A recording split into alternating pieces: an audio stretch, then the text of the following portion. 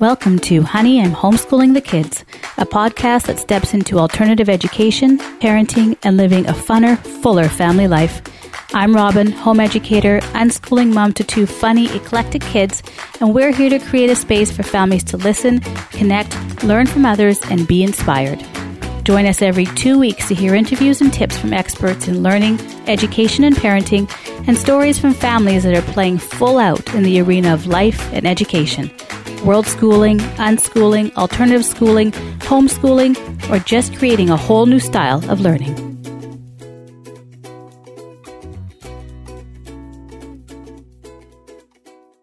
Is your child a reluctant writer? Do they struggle with reading? If your answer to either of these questions is yes, then Night Zookeeper may be just what you've been looking for. Night Zookeeper is an online learning program for children aged 6 to 12 years old and uses a gamified approach to help keep kids engaged and focused on developing awesome reading and writing skills, all while having fun at the same time. Some of the features we love include the educational games, the fun challenges, the personalized feedback, and the super safe community pages where children can work with each other and learn together. If Night Zookeeper sounds like the perfect learning program for your child, you can try it for free by clicking on the link in my show notes. When you register, you'll get a 7-day risk-free trial, as well as a huge 50% off of your annual subscription. That's a great deal if you ask me. You can try Night Zookeeper today and make reading and writing fantastically fun for your child. Just go to the link in my show notes.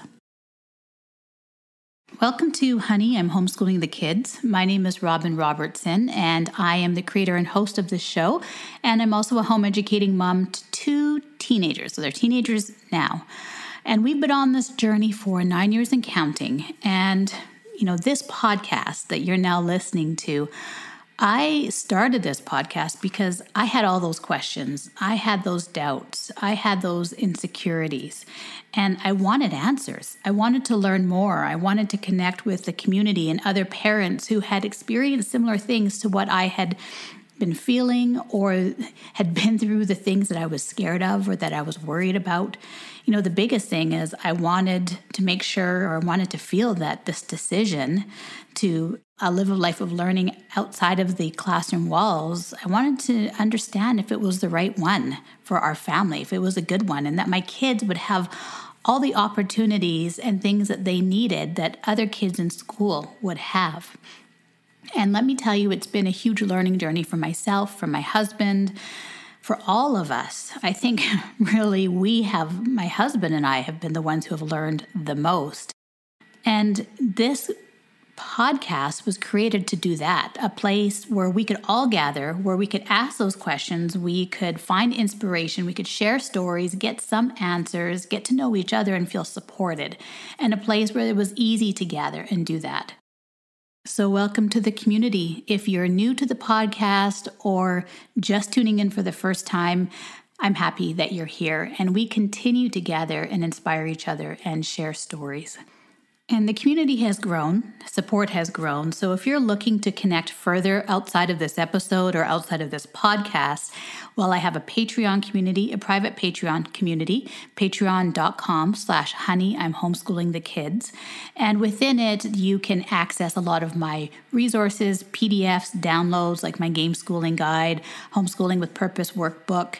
But as well, I host monthly Q&As, which are right now for this summer accessible to every level. And I know many are getting ready to begin their new journey. And so I want this conversation to be open to as many as possible.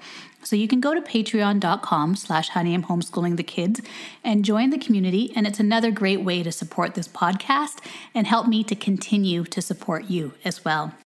We also have our Clubhouse community, which is a wonderful mobile app that allows us to gather through. It's an audio-only app that we host weekly discussions on learning, homeschooling, education, unschooling, self-directed learning. A couple times a week. We took a break in July and we'll start again in August. And I'll have all the links in my show notes as well. I also offer a small group intimate masterclass, Homeschooling with Purpose. We meet over a month, once a week, to discuss and engage and inspire each other. But also specifically, I'm helping you to set up your homeschooling or unschooling journey with purpose, to step into the deschooling process, to work out those fears and uncertainties, and to create an impactful, connected home learning environment through natural learning. So if you're interested in that masterclass, my next one is coming up in the fall of 2022. Just email me to get on the wait list. And then also Kelly Edwards of the 90-Minute School Day and we have created and host a once-a-year homeschool summit, How to Be an Awesome Homeschooler, and next one is in March 2023. So those are a few of the key things that I have going on, and of course there's other little extras throughout the year. Just follow me on social media, Instagram or Facebook, to find out more. So I'm beginning a summer series on reading, writing, and math. And these are probably three of the common big questions that I get, whether families are homeschooling or unschooling. And I just wanted to be able to provide some insight, some differing points of view, some resources and information to help you along in your journey. And I'll be sharing ideas, programs, things that my kids have enjoyed, and why, differing opinions on learning to read, from natural learning and unschooling to phonics to other approaches, as well as how we can best build the joyful and connected learning environment that is really unique to our family and our children. Because as much as anything that I recommend, my hope is that you can take bits and pieces. You might not agree with everything I say. You might hardly agree with anything that I say, but I want to offer you different resources and information, and then you can pick and choose and trial and error and find what fits best for your family, for your children. So today's episode, we are beginning with writing and creative writing, and it's with Michael Lowe. And Michael is a parent, he's an educator, and a game designer. And we had a fantastic discussion. And I loved having this discussion with him, with having a background as a teacher in the classroom, especially with older students as well. But we had a great discussion on school, education, learning, and creativity. And I will let you know there is a portion in this episode where it is visual. So my Patreon community will have access to the video interview. And then in a little bit, I will edit the clip and share it on social media. But if you're a patron, you'll be able to access that already and see the visual representation. And the reason why there's a visual component as well is because Michael, actually as a game designer, he runs some really cool role-playing storytelling games for kids and to support them in their creative writing. So he was just showing some specific examples of that. So you will get to see that coming up very soon. But enjoy this episode.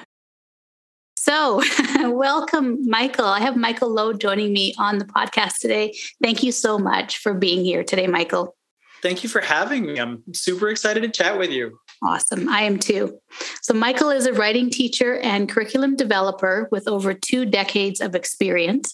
He's also a tabletop game designer who designs and runs storytelling games for kids from 7 to 13 that use the inspirational, collaborative nature of role-playing to get kids writing page after page for the sheer joy of it.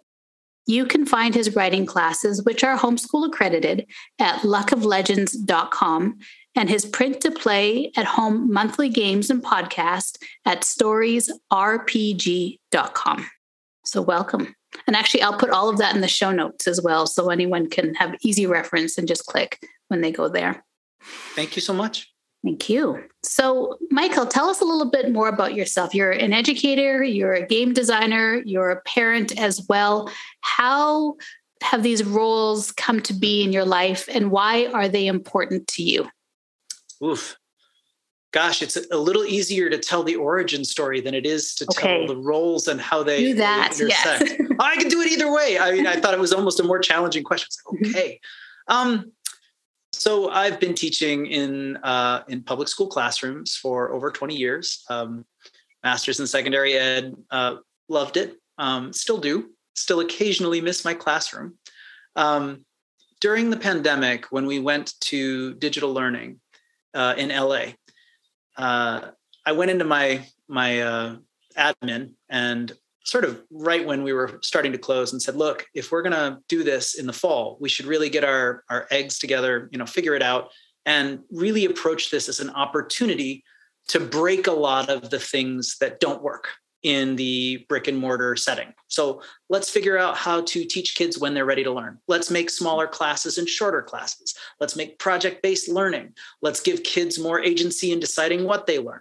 And I had a bunch of teachers. We were all doing this as a working group, and we went to admin and said, we'd really like to do this. And admin said, yeah, well, we haven't been told by the district what we're allowed to do. And of course, the district waited until the last possible minute and said, we're going to do exactly what we've always done because we need to meet standards. And that wasn't in the service of the kids. And, my poor admin, they were lovely people. They knew it. They would have loved to do something innovative, but they legally couldn't. At the same time, I was running a storytelling game for my son and a group of his friends. And I've been running and designing these for years. And we moved online, and I started rebuilding everything in my approach to create a story game setup that would really allow the kids to explore and create together, even though they couldn't be in the same space. So I involved Google Slides. I involved Google Sheets, loads and loads of image boarding so the kids could create these fantasy worlds that were really well illustrated by gorgeous fantasy art. And eventually I started to work on, the kids started saying, can we write a little? And I said, yeah, let's go. And so they would add slides and create characters and places they wanted to travel, new mythical beasts that they wanted to encounter. And eventually I started to tie story development and their abilities in the game to however much they wrote. And this became a tutoring program that evolved into luckoflegends.com. And I can say more about that design. But I will say this, my son, when we started this, he'd been playing with me for a long time, but he was maybe 7. I guess he was at that later end of 6 when he began. And he went from a couple sentences a week to he's writing, 5 to 10 pages a week on his own with no push for stories that he is deeply invested in and coming up with worlds that he's building with his friends. And a lot of my students are now making their own games and running them for other kids and creating ones that they get their parents to play. So, the real measure for any teacher of the success of an approach is if you teach them the skills they need to be able to learn on their own and they're able to create, that's the measurement of success. So it's been hugely rewarding for me as a parent, as a teacher. And it's really sort of underscored a lot of my deep beliefs about education and learning and reinforced them and made me see new approaches. And what are your deep beliefs around education and learning? Let's go there. Boy. What are your deep beliefs then on education and learning? You can't learn if you don't trust. You can't learn and won't learn if you don't feel safe. Vulnerability and comfort with moments of uncertainty is required for learning. So you think about writing, right? A lot of my class in high school was organized around making the process of learning to write as fun and painless as possible. Right. And the reason it had to be made painless is because the format of school makes it painful. Absolutely. And kids know this, which is why kids in school will often say, oh God, I hate English class. Or, I really hate writing papers. And I would always begin with, no, you don't. You hate the way you've been taught to write papers, and that's fine. You're allowed to. You can loathe it. But learning to communicate is really the process of learning to think well. If you tell me you understand something brilliantly, but you can't explain it, I'm gonna ask a few questions, because real understanding requires that you be able to analyze exactly what's going on and explain it to someone else. So I do things in my class like no grades were ever given by me. Every single time you wanted a grade for one of your draft paragraphs, you'd come up and usually I'd say, write a record. And they'd put their phone on the table and say record, or they'd take out a pen and paper and say write. And then I'd walk through their paragraph and I'd say, okay, I think you're a little light on your evidence here. I feel like it's not rich enough, or it's not quite relevant to your point. And there were all these little check boxes where I could say, okay, it's rich, relevant, and reliable. It's not that. And same for analysis, same for claims. And by the end, I'd say, okay, so what grade do you want? And the kid would have to decide 1 through 5. Very simple star-based system. 1 means either I blew it off and didn't do it, or I misunderstood it.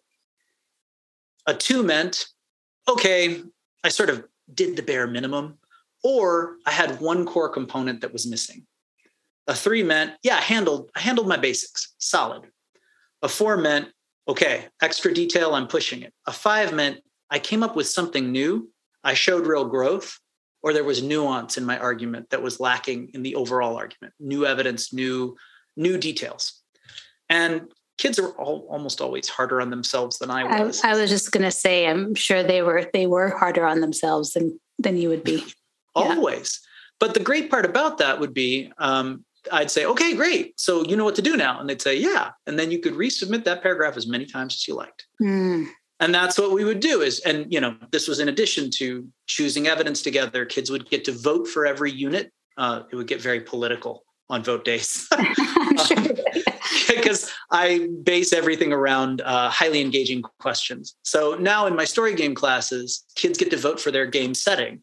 And if we it's the strong policy, the game belongs to everyone, the story belongs to everyone, which means we all have to commit to whatever we do.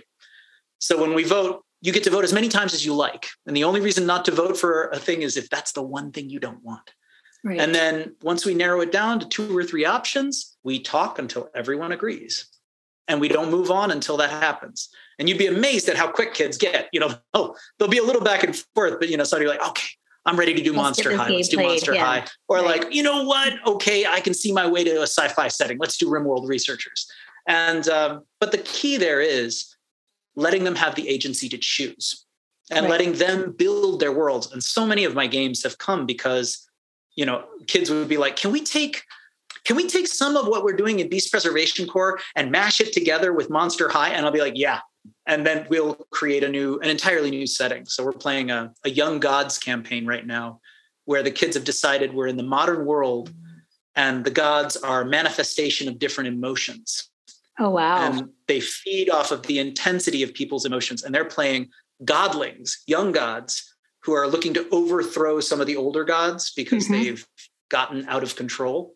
Right. And we're dealing with real issues. They're dealing with questions of anger and hatred and fear and isolation. And those are given physical form in these old gods who are hunting for them. And they're looking for one of the missing gods, hope.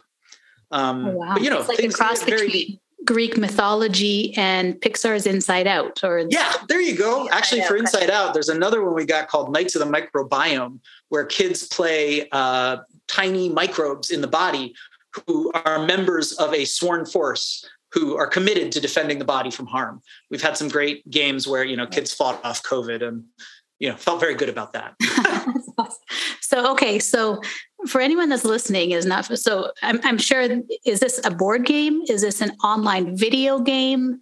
How do you, and then the idea of creating story and having everyone that's playing part of the story creation process. So maybe we can go back a little bit. What kind of game is this? If you gave me... Is this like a choose your own adventure or what is it? So here's the problem. A lot of people only know role-playing as Dungeons and Dragons. Yes, that's what I was thinking. Dungeons and Dragons was what came to my mind, right? One of my favorite tweets about this subject was somebody had a tweet where they had a friend saying, so I'm almost finished with my novel about blankety blank, blank, blank. And the person responded, oh, so like Harry Potter. And the first person said, no, look, I'm sorry I said your cyberpunk asked your site if your cyberpunk RPG was like D&D. And the answer is D&D is one example of something that's a really huge, broad range of games. The core of role-playing games is just that they are about story. They're not about winning and losing. They're about a collaborative storytelling engagement. And very often they use dice to create randomness and excitement and that sense of wonder and even, a little bit of gambling. I'm going to try this difficult thing. And everybody's on the edge of their seats when the dice hit the table. But in fact, I don't know if you're comfortable. If you give me screen sharing, I can actually show you what this looks like. My games I created in Google Slides. They're all very artfully designed and laid out to look professional. The kids learn the rules there, and they build characters in a communal document. So they have a slide for their character where they describe some of their background, answer a few key questions. They have slides that they add as they build the world. So generally, each class, what we do, first class, we start by voting on the setting and then asking some key questions to make that setting theirs. So if we're in a science fiction future, we'll ask, how long have your people been away from Earth? Or we'll ask, is this a massive galaxy of interconnected peoples and planets, or are you the only planet you know of that has life? And the kids get to answer these and slowly build this consensus about the world that they'll be in, like the Young Godlings game. Right. You have screen sharing now, by the way, whenever you're... Okay.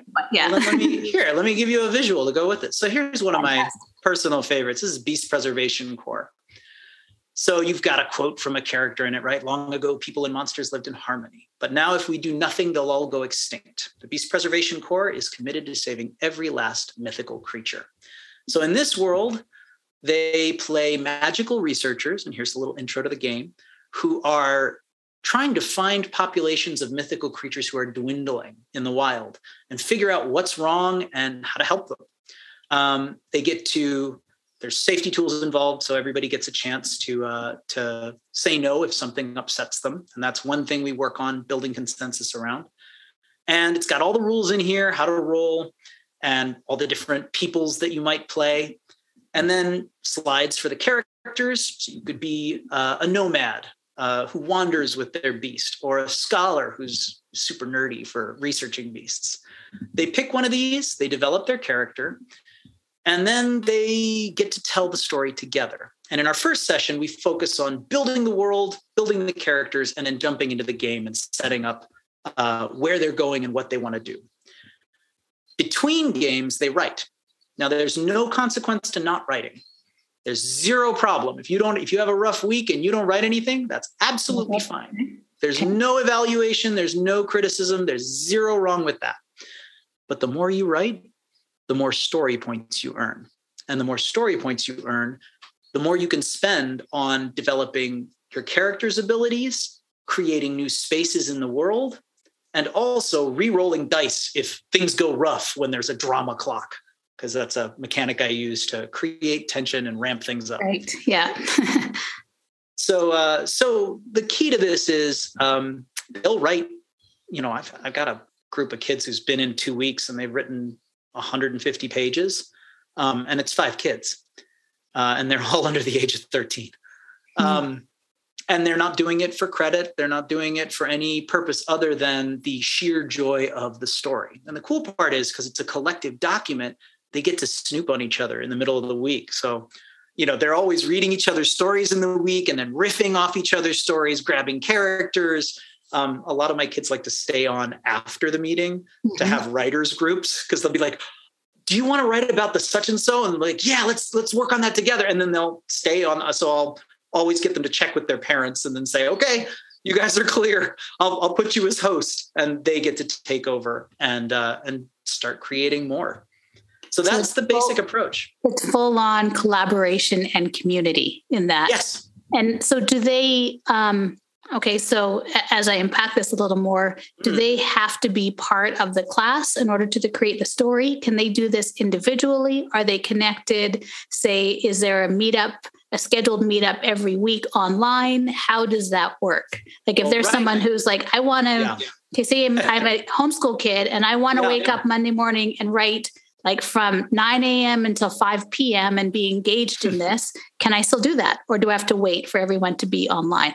So to run the game, everyone's online. And this is the key. Most of my sessions are 2 hours, and I hold weekly classes during the year. And then during the summer, I hold week-long classes that go Monday through Friday. Although I often have them packed full of my kids who have been in my weekly classes and are just like, yeah, I don't want to leave my crew. And I'm like, it's okay. Just sign up together. But so here's an example. What we'll do is in the first hour of every game after the first session, we do read alouds.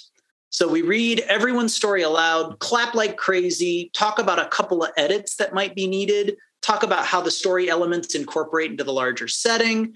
Kids will ask questions and be like, well, wait a minute, do you think that could be the guy who I mentioned in mine, who was a mystery? And once we've put all of that together, we might add those to the agreement slide that says some of the lore that we decide about the world. And then we assign story points. And that usually takes about an hour. The second hour is where they get to play in character as their individual heroes and adventure in the world, encounter dramatic situations, ramp up tension, create moments of epic awesome. So yeah. That's how it's laid out. Okay. Yep. So here's my next big question for you. Go for it. Why?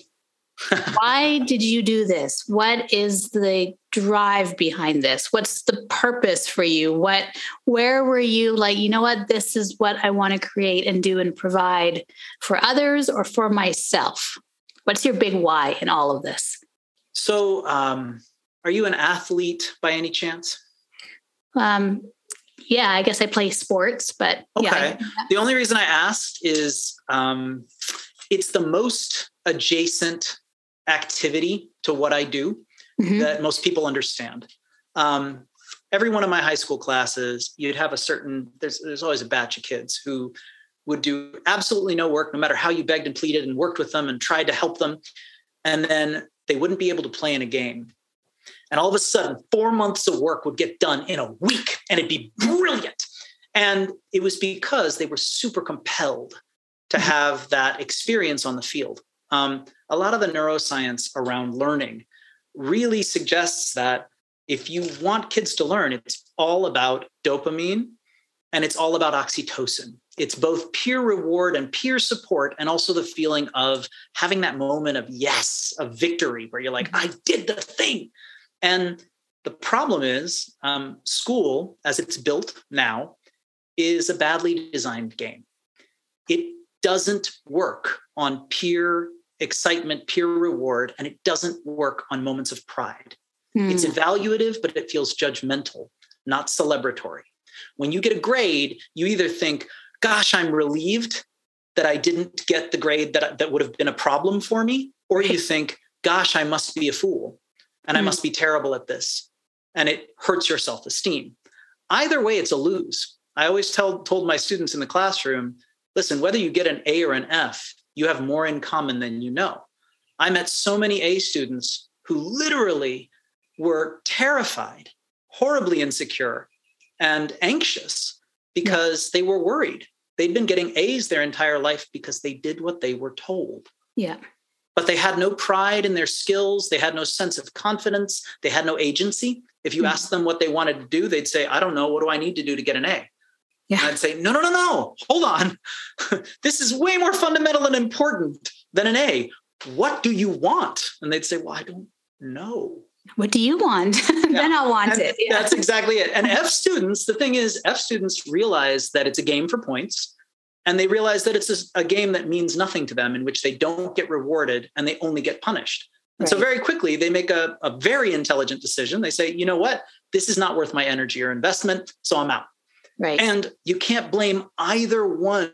Both of those are reactions to the fact that school is this arbitrary game for points that don't have intrinsic meaning for kids.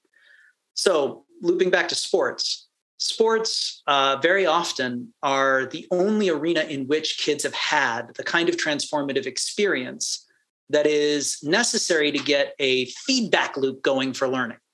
I'm on the field, I practice my butt off, I work really hard, and then I have this moment where I make it happen. And all my friends go nuts cheering for me, and we all feel bonded, and we're together, and gosh, I want that again. And I will work every day, and I will get up at 5 a.m. to work out, and I will go everywhere, drive everywhere on the earth to get to events because I crave that experience. So the human brain is wonderfully suited. Kids' brains are wonderfully designed to get obsessed with difficult work, but they need the right reward to get that loop going. So for me, that reward came when I was about 11, from role-playing games. And it's one of the only places outside of sports where a similar kind of experience can occur. And it's, deeply rewarding. You have that moment where you roll the dice, you come up with a really good idea, you think of how to solve the problem, and everyone is ready for you to win. And they are hanging on the edge of their seats when the dice hit the table. And it's the reason I became a designer. And it's part of what shaped how I educated all throughout my career. And now it sort of seems I really face-palmed when I started doing this. I was like, how did I... Because you're not in the classroom anymore, just for anyone listening. And Mike, this is what Michael does full time. You're no longer a classroom teacher. You've stepped out of that and are doing this. Yes, I teach full time online. I tutor, and I also design games, and I also help consult for teachers. So just got finished creating a game and helping a classroom teacher in Illinois, run a game for a human geography classroom. We created a game called Scions of the City, where the kids got split into groups and got to create a city based on what they understood of geography, then create the peoples and cultures living in that city.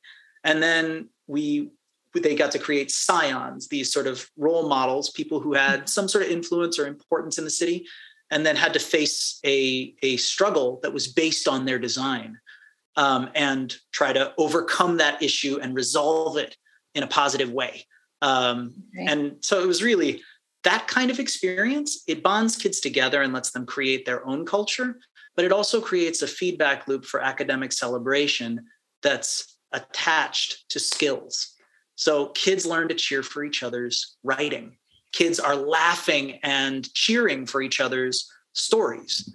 And boy, I don't care what you incentivize a kid with. If that kid knows the next time you meet, people will be cheering for them because of the story they wrote. Watch how hard they write. I don't care how unpleasant writing seemed before. All of a sudden, it's worth it. Right. Yeah, absolutely. So I would like to know from your experience and background as an educator, especially as neuroscience has really evolved and we know so much more about the brain and development, human development, child development because of that, even in the last 20 years, the shift, how much more we know now. Why is the Institute of School not keeping pace or not keeping up with what we know about how we learn, how we're motivated, our autonomy, agency, all of these factors that go along with learning and self-directed learning and motivation, fulfillment, all of those things. We were talking about if you have to feel safe in order to learn. It's not, you can just learn and then maybe you might feel it. When you feel safe, you learn that connection piece. Why is there kind of a hole? Why is it not like what's going on there? What are your thoughts on that? How broad do you want me to go, and how much time do we have? I would say if you wanted me to give the largest scale answer, human beings are very bad at living in large scale groups. We did not evolve for it. My mom's a evolutionary biologist, and one of the things that she worked on is questions of environmental problems, climate change, resource sharing, pollution. The reason that we're really bad at managing these large-scale interconnected problems is for most of human history, they weren't an issue. Nothing you could do could ruin the world for your children's children. And by the same token, for most of human history, we didn't read or write or need to. Right. For most of human history, you mostly hung out with an extended family unit until you left to go make a family with someone else. And then you were still attached to somebody's family unit. You were still part of a larger group, but most of you were similar. So many of the problems that we struggle with, I think, as a species, come down to we're really bad at scale. And education is no different. We're not very quick to adapt. It's only been, and I used to talk about this with kids. I'd say, how many of you think reading and writing are kind of hard? And all these hands would go up. And I'd say, yeah, they are. Because we've only been doing that for about 10,000 years. And for most of those 10,000 years, only a fraction of a % of the world was doing those things. Right. Absolutely. Really. This is a brilliant, crazy, unbelievable leap in human skill and ability. It's hugely new for almost everyone. And as a result, it's really difficult. It takes a lot of practice to learn it and master it. So it's absolutely appropriate that you find it difficult. Now, it's a great skill to have, and there's a million reasons you should master it because it will help you in this environment to create the kind of life you want for yourself. Same thing's true of education. The idea that everyone should learn, and that because we're all members of a society in which each of us should have some kind of control, some sense to us. So we probably need some level of information to make informed decisions. That's only, I'd argue 100 years old. And even then, it wasn't designed for everyone. It was designed for a very small percentage of people, and only they were allowed access. Mm-hmm. So I think we're having massive growing pains, and we're slow to adapt to every new problem. We generally don't deal with a problem until it becomes so terrifying and immediate and desperate that if we don't take action, there's immediate consequence. So you think we're getting to that point, or we've got a while to go still? Well, I don't know. That depends on the subject. With schooling, I wish. I got excited. This is a weird thing to say.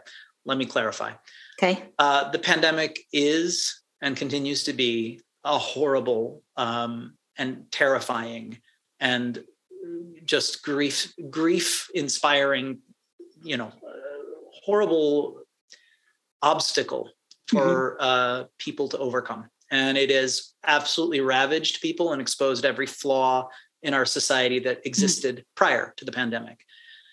I got excited about schooling for one reason. I didn't think it was going to be good for kids, what happened, but I did think it was an opportunity to rethink structures. Absolutely. And potentially to explode them. And I think, as somebody who's been in the classroom for decades, there's a lot of things that need blowing up. Unfortunately, I find that the social will in the United States and determination necessary to affect systemic change is usually lacking in education. I don't think just in the United States. I think in many, many places in the world. Yeah, I agree. I think it has to do with, I helped one of my schools on the south side of Chicago adopt the Common Core standards when they first came out. And I like the Common Core state standards. I don't like what has been done with them, but I think as North Stars for helping kids learn, they're great. They give you a good idea of some great skills to master and where kids could be at a given age. But one thing they said in rolling those out was, we took a look at all these places worldwide that had really high levels of educational achievement. We looked at, Finland, and we looked at Amsterdam. We looked at South Korea. We looked at Japan. Mm-hmm. And one thing we noticed is they all had national curricula.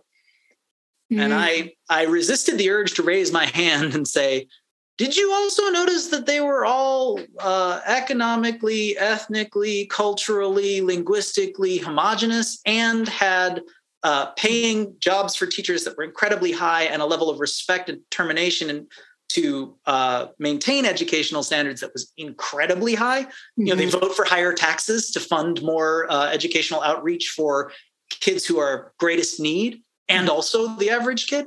And of course, I didn't say that, although, the renegade in me wanted to. Right. Yeah. Part of the reason we don't do it is people think it's not their problem. And until people who have money and privilege have no choice but to send their kids to a public institution, I doubt very seriously that we'll see serious reform. Mm. And I think that's terrifying and sad. Mm. But I also think that's the truth. So that's my honest opinion. I would love to see that revolution. And I see it every day in teachers. Mm-hmm. Teachers are the ones who are from the inside out trying to blow things up and shift things. Yeah. But very often they don't have a lot of political, monetary, or even social support. People like to say that they love teachers. People often say that they support teachers. But when it comes time to vote, most people aren't voting based on educational issues or needs. Right. Yeah, absolutely. And I think, obviously the conversation in the homeschooling community is similar as well, right? And especially because the amount of homeschoolers because of the pandemic has surged. And what I hear from a lot of families that are, and maybe this is some of the listeners there's many listeners I know that have become homeschoolers and decide to stay homeschoolers. And a lot of the feedback I get is that I never knew I had this choice. Yep. I never knew that it could be like this. I always thought it was only this way. And my mind was kind of blown of how well things worked for us, or that we could shift things, or that, my kids could have time to dive into their interests, that, they could get a bit more sleep. The sleep that they need is like, they're actually well rested this week. Boy. Their stress level has gone down. They're outside more, those things that they needed that were limited or non-existent, they now have access to. And so it shifted the game. And I think for many parents, their choice to step out of the system and then therefore homeschool or unschool or forest school, or, there's so many layers of choices. Yeah, absolutely. Right? And they're like, we're taking it because now we've had the chance to experience it where we never had before. Yeah. The other thing as well is, we were talking about deschooling when we started, before we pressed record, that deschooling journey, right? Yep. And sometimes for many parents, in order to really stop and reflect on those things of like learning, education, school, which I believe they're three separate things. They actually have their own definitions. Absolutely. Yeah. That they actually have to step out of it to get a chance to reflect on it. And so much of that is about their own personal experiences in school, their own personal experiences with learning, traumatic, good things, bad things, their own idea of success and what it means and how that plays out for their kids. And then their own expectations that they bring in to their family and they put on their children, right? And so sometimes you need a break to kind of really stop and think, okay, what do I really want? What do I believe? What do I value? What's important to us? And for my kids, giving them the opportunity to voice that as well. Like agency, you talked a lot about agency. And I agree, that's a huge, just our human existence. But for learners, having that agency and that drive and motivation within that is huge. It's a big thing. And absolutely. And I see that when you're talking your stories and your games that you've created, they have agency, but that spark, that interest, that encouragement, and that community, it's all kind of fits together, right? So, it's beautiful to see. I love that. And that's what I would hope that learning is, that exciting process as well, right? Where everyone, the other thing I see is they have the chance to voice what they are excited about, what they want to create, where they can see things going.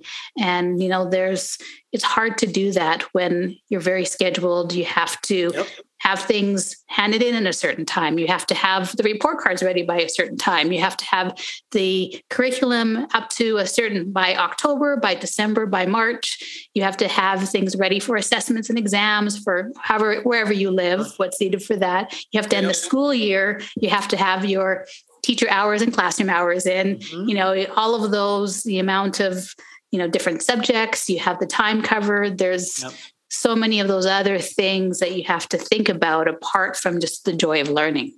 Yep. It's interesting. I have to say one of the many factors in choosing to really stay independent and keep working on my own business had to do with the time I get to spend with my son. I walk him to school in the morning. We pick him up when he gets out. There are days when we just, he'll say, can I stay home and do X, Y, Z? Sure. Absolutely. We're very flexible in our approach. And, you mentioned a lot of the time requirements of an educator, and that's a huge, huge thing. I realized I was spending less time with my son than I was with my students. Yeah. I don't think people realize how many hours teachers actually put into their full year. It's not like, oh, you've got all this vacation time. No. Teachers, school starts before anyone else is in school. 2 months before the year begins, you're already prepping. The other piece about the systemic stuff, not just the time requirements and, ticking all the boxes, it has to do with a mentality that is, it's really poisonous. It has to do with the idea of quantifying things. So I actually have heard an administrator use the term data speak, if only we listen.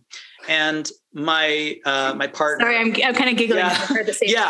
You should giggle. This is the problem: is no one started guffawing and pointing, although a lot of us were rolling our eyes. my partner is a PhD. She works in user research for a tech company. And she laughed out loud. She spit something out when I said that. And she said, God, I know data scientists who would just destroy that. Like, no number means anything without analysis or context. And the problem is our entire system has been structured around the idea that if we want outcomes that we can really be proud of, we need numbers, and the numbers need to go up. So it gets down to the level of, this is the granular level school funding is based on. Your school's funding will be determined by their success, the rate of growth you've shown in 11th grade scores on standardized tests. Now, 1 year's 11th grade is an entirely different batch of kids from last year's, right. But they track them as though those numbers are correlated and represent your school's success, which is a complete misunderstanding of how to analyze any kind of data. A number doesn't mean anything until you ask questions about how is it generated? What does it measure? How do we know it measures that? And this gets down to the granular level in a classroom, because you will be told things like, you have to produce at least 3 grades a week. In my grade book, right? So okay. How do I make certain that 3 numbers that are reasonable, fair, and in some way give kids agency and help them track their own learning, since that's what I believe any good feedback should be. Should say, here's how you're doing at this skill. Here are some ways you can improve this skill. If it's not for growth, it's not with purpose or with care. It's not for growth. It's not with purpose or with care. Yeah. Okay. So, a grade should not exist in my opinion, unless it gives a kid a tool for growing and learning and changing. And if it doesn't, then it is the opposite. It's a hindrance. It's an obstacle for them to overcome. Now, if you want to produce 3 graded assignments in a week, you almost have to create quickly, easily gradable assignments that you can give a score to. Right. Now, that pushes you to do one of 2 things. Either create massively complex rubrics kids can't understand, or that you are quick to grade with, or to create meaningless assignments where really you're just checking for compliance, in which case what you're doing, I used to say this all the time. Sometimes you get asked questions like, as a teacher, what's your behavior management strategy? And my reply to that was always, I don't train dogs. And people would look at me and I'd say, I have relationship building strategies and culture building strategies, but I don't manage behavior because I'm not teaching them sit, stay, roll over. And I don't believe using words like that encourages the mindset you need to approach the classroom. So I was a master teacher, and I helped a bunch of, I loved having kids in my room who were working on their masters, because they blow your mind up and make you reevaluate everything you do. And they would come in with so many of those concepts firmly implanted because of their own educational experience, because of what they've been taught in the classroom, and breaking those concepts. What does a number mean? I've had colleagues hand me an assignment. That's 57 points. I said, okay, if I was a kid and I got 55 points, would you be able to tell me exactly why I lost 2 points? And they would say, well, and I'd say, yeah, it's subjective. This is why kids think it's a popularity contest, because you made it into one, but you put points onto it. And that made you feel like you could officially say it wasn't a popularity contest. And that's unfair to the kids, and it's unfair to you. You're not doing the right job, and you're not helping them, and they're feeling betrayed by you. You're setting yourself up for failure and them up for failure. Right. So there are so many concepts baked into the way in which schools get their funding. So your scores don't go up for your 11th grade, you don't get funded. And it doesn't take into account so many different things. There's a million different ways in which you can cut this. And this is the problem. The system is so complex that very few people understand it well enough to really make a critical analysis and say, oh, wow, there are 4 million things involved in how schools are funded and run that make it almost impossible for anyone involved to actually do the work necessary to make it about learning. Oh, absolutely. And that's not anyone's fault at this point. It's this bureaucratic monster that's kind of forced everyone to obey its requirements. Yeah, absolutely. And those formulas are constantly changing. So even those that work full time in that, they're just trying to keep up with that as well too, instead of forward thinking on how to make things better and meaningful, and everything that goes along with that as well. So, yeah. Okay. So it's one of those conversations where we could talk forever on that and go down one of those rabbit holes as well too. But I also want to, get back to the appreciation of, the story as well, right? And the power of story. And I think you would be great to talk about this. I see our time and I want to be mindful of our time as well. And one of the reasons I just want to shift this a little bit is for parents that are listening. And, I'd asked you this a little earlier as well. I so often get the questions because we've unschooled for years. So our home does not look like a traditional school classroom whatsoever, right? It doesn't. We don't, and my kids are very self-directed. They're very, they're very two different people, two different personalities. So what they ask and require and want is very different. But our goal, my husband and I want to honor that and support them in that, right? But so I so often get but how, if they're not doing their grammar, how do you know they're actually learning grammar? If they are not, if they're not in that worksheet or that language arts curriculum textbook, then how do you know they're learning what they have to learn, what they need to learn? How are they not behind? Or aren't you worried that they're ahead or whatever, or behind their other peers? Yeah. My answer is no, I'm not worried about any of that. Exactly. But from your experiences, I know part of, the beauty of games is it incorporates so much of that, the storytelling, the narrative, and so much of language arts and literacy is that communication, telling our story, hearing others, through understanding that, the comprehension of our world in so many facets as well, right? Could you maybe give some examples of how parents can see learning outside of the checklists and worksheets within that context? And whether it's through games, role play, what you've creating in other ways that they can just kind of start shifting their perspective. Yeah. So, as an educator, I do still believe in qualitative feedback being crucial. If you can't accept feedback or get the opportunity for it, it's very hard to gauge your own growth and feel proud of it. And it's also hard to adjust things. One of the most important lessons any kid can learn is how to listen to what they're doing and figure out what they're doing and gauge how successful am I? Okay, right. What do I want to work on, right? And in this case, so I'll use the games that I run as an example. Some of my favorite things to teach. If you write 2 to 3 pages a week, I'm going to know all your grammar problems. Mm-hmm. I'm going to teach you that a semicolon is more like a committed relationship and a comma conjunction is more like a dependent relationship. One can stand on its own and the other one really needs the support. I'm going to teach you why tabs matter because at the beginning of a paragraph, it's hard to know where the pause comes. I'm going to explain to you how to use and when to use commas, right? Anytime you use but, did you know you need a comma? Because it's like 2 cheeks on a butt. You'd be awkward. I haven't heard that one yet. Okay. That's mine. If you only have one, you're going to sit awkward. It's going to be real uncomfortable. I use a lot of tricks like those, and that's for the grammar. Depending on where a kid is, we're also talking about things like, let's talk about different verbs than said. You're using dialogue. You can describe what the character does right after what they said. He crossed his arms and frowned. I blah, blah, blah, blah, blah. That's a great way to express more about the character and deepen characterization without having to repeat the verb. So you've given yourself lightness and variety in your fictional approach.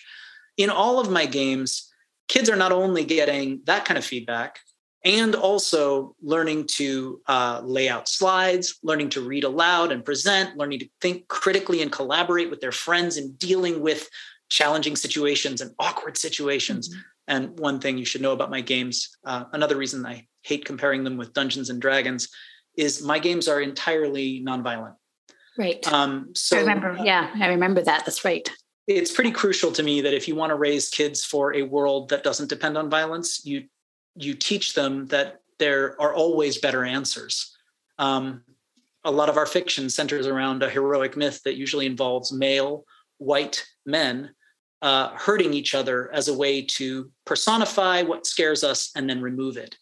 And what I've noticed in games with kids is they're much more, it's much more difficult, and there's a lot more resilience built and critical thinking built when they have to deal with things like, gosh, this makes me awkward or uncomfortable. And now I have to figure out what to do about it. And I can't just hit it. And that's encouraging that kind of emotional resilience is huge. But so in addition to all these things, the layout, the presentation, the speaking, the critical thinking, the collaborative stuff, and the editing, the rewriting, and all of the longer narrative skills, I offer a 5-standard breakdown for all of my parents that very specifically uses evidence from their portfolios to say, okay, their grammar, they're struggling with this and this. They really had some growth here. A couple things they want to work on are this and this. For presentation, they really leveled up this time. Here's how. For speaking, they still struggled with these types of situations, but they did great in this. The key is that understanding how someone learns requires you to really watch them learn and understand what they're learning and be engaged with their learning. Right. And as a teacher, that's my job. I've been doing this for a long time. You give me a kid for a 5-week course, a 6-week course, I can tell you all about how they are as a writer because I have a volume of writing to work from, and I can tell you all the different discussions and give you a clear picture of where they are and what they need to do to learn next. And that's what feedback ultimately should be, right? It's the ability to grow and to understand what that growth means. So for the kids, in terms of agency, usually I give 1 to 3 story points for any writing. You did 1 sentence, you'll get 1 story point.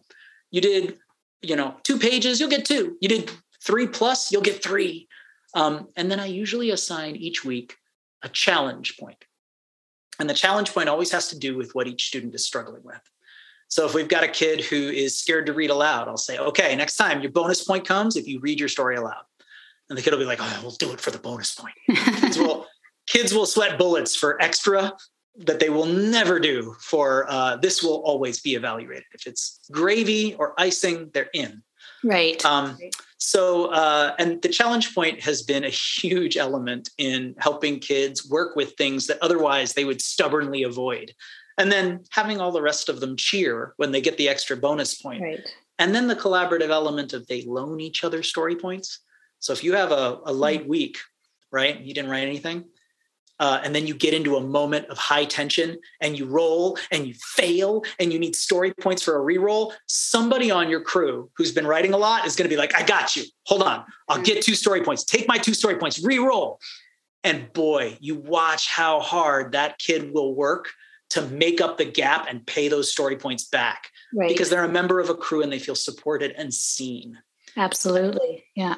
So it's a whole network of different approaches. This is why I say school is a badly designed game, because there are a lot of elements of ritual and design to story and game and creativity.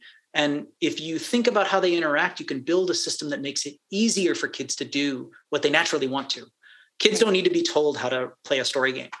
You leave a couple kids alone in a room. Somebody's like, I'm a dragon. The other person's like, I'm going to chase you because I'm a Jed. And boom, there's a story happening. It's adults. Leave them alone and watch it. Yes. And they're brilliant at it. And they're great at creating games too. If you watch kids, they very carefully structure ways to interact. They'll start with that game. Mm-hmm. And then somebody will be like, wait, but not if I'm over here. If I'm over here, you can't get me. Okay, new rule just got introduced. Whole play structure gets restructured. The other guy's, okay, well then I'm going to do this so that you have to get out of your corner. You have to get the such and so. I'm going to throw it over there. Ready? I'll close my eyes and count to 10. And if you aren't back in your safe zone, I'll get you.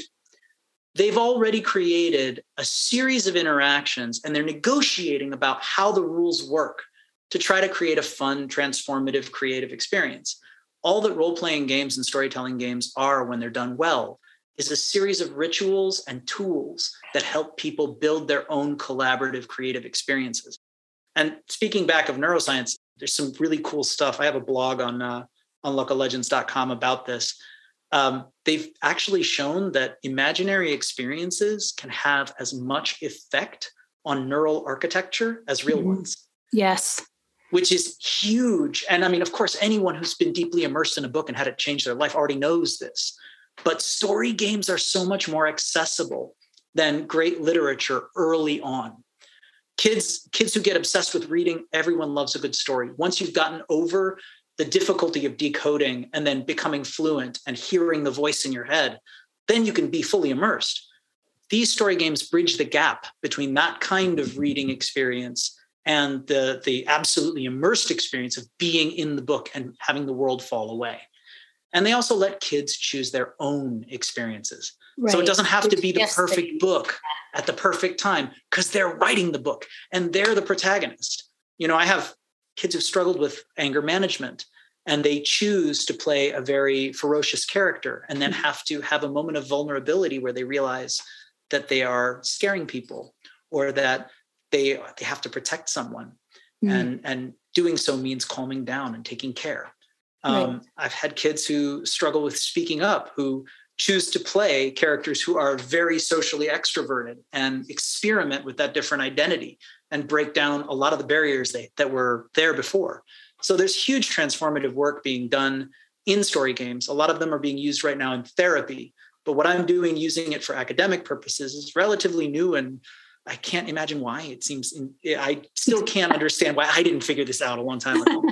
So, it's, well, that's what I actually thought of it. It's a way of reclaiming and rewriting your own personal narrative, and the whole reframing your wording, vocabulary, all of that, really the practice of, psychology and, family systems in that way. That reminds me so much of that. Right. And there's so many, I know, practices that do that and incorporate that, and basically to kind of rewrite your story so that you can move forward in a positive way. And that's already naturally playing out in that.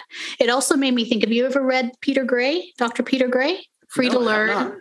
I have not.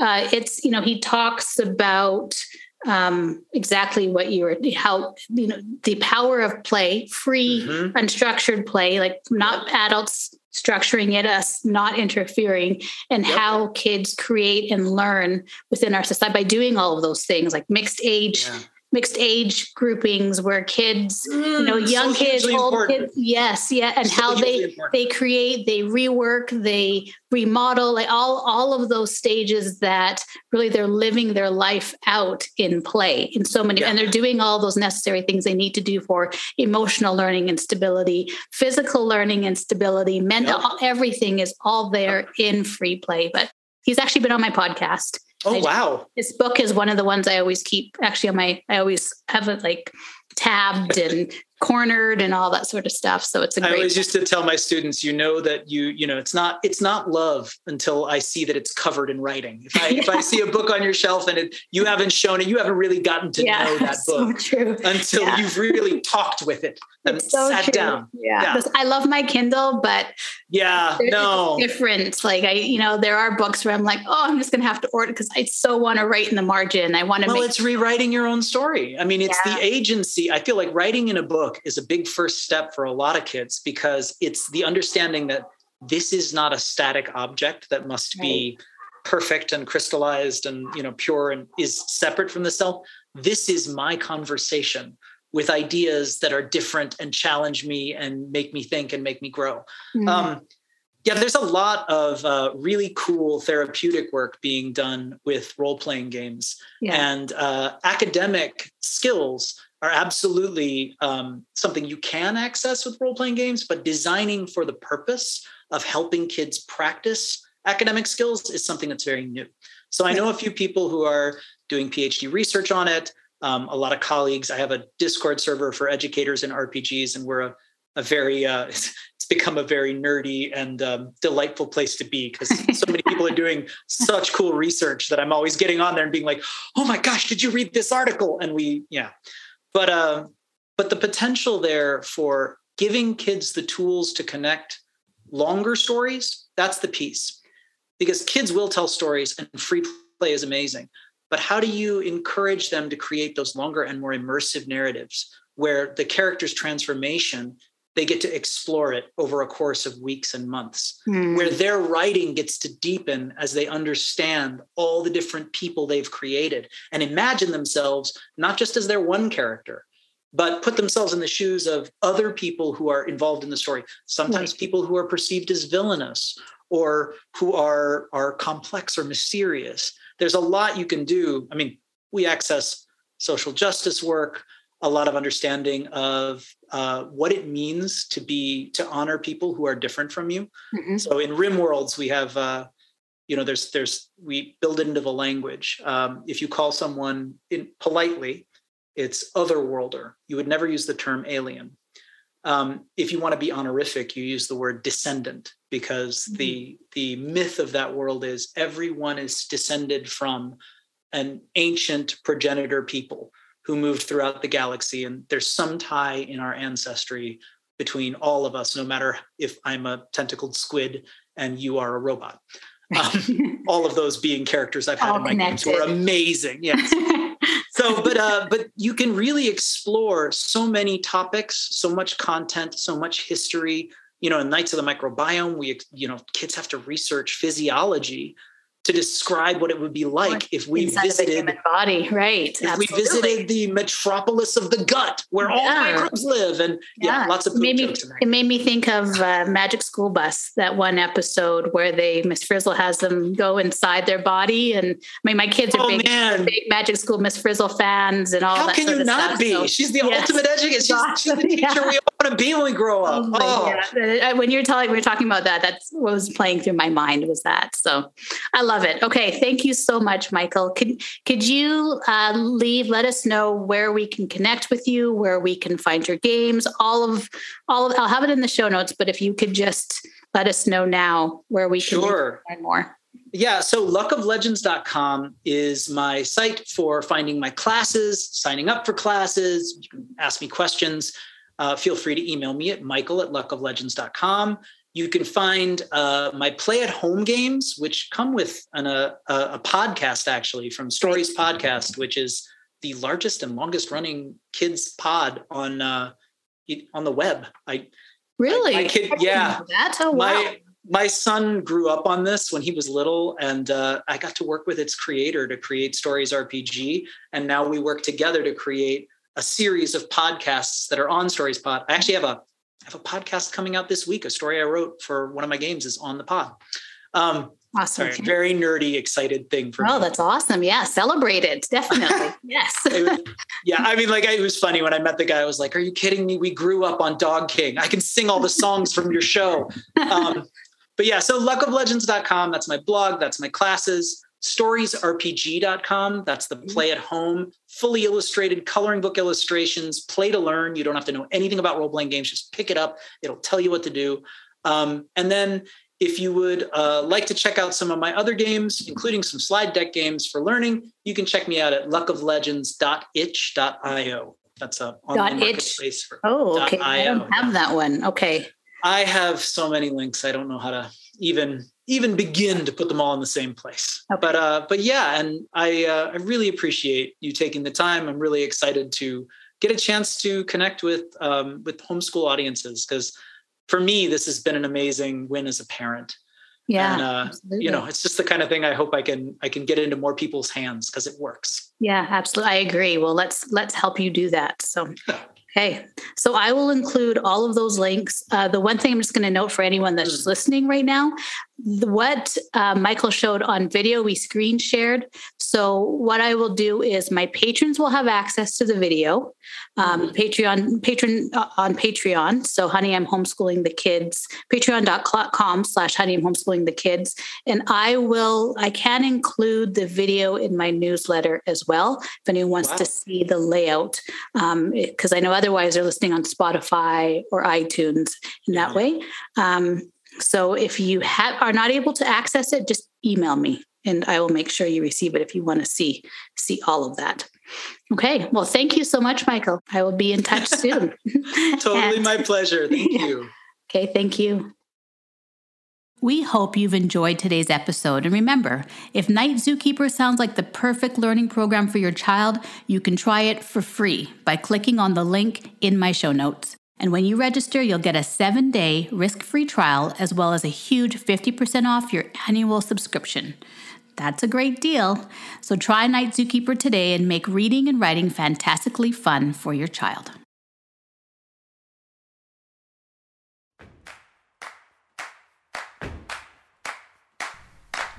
Thanks for tuning in today.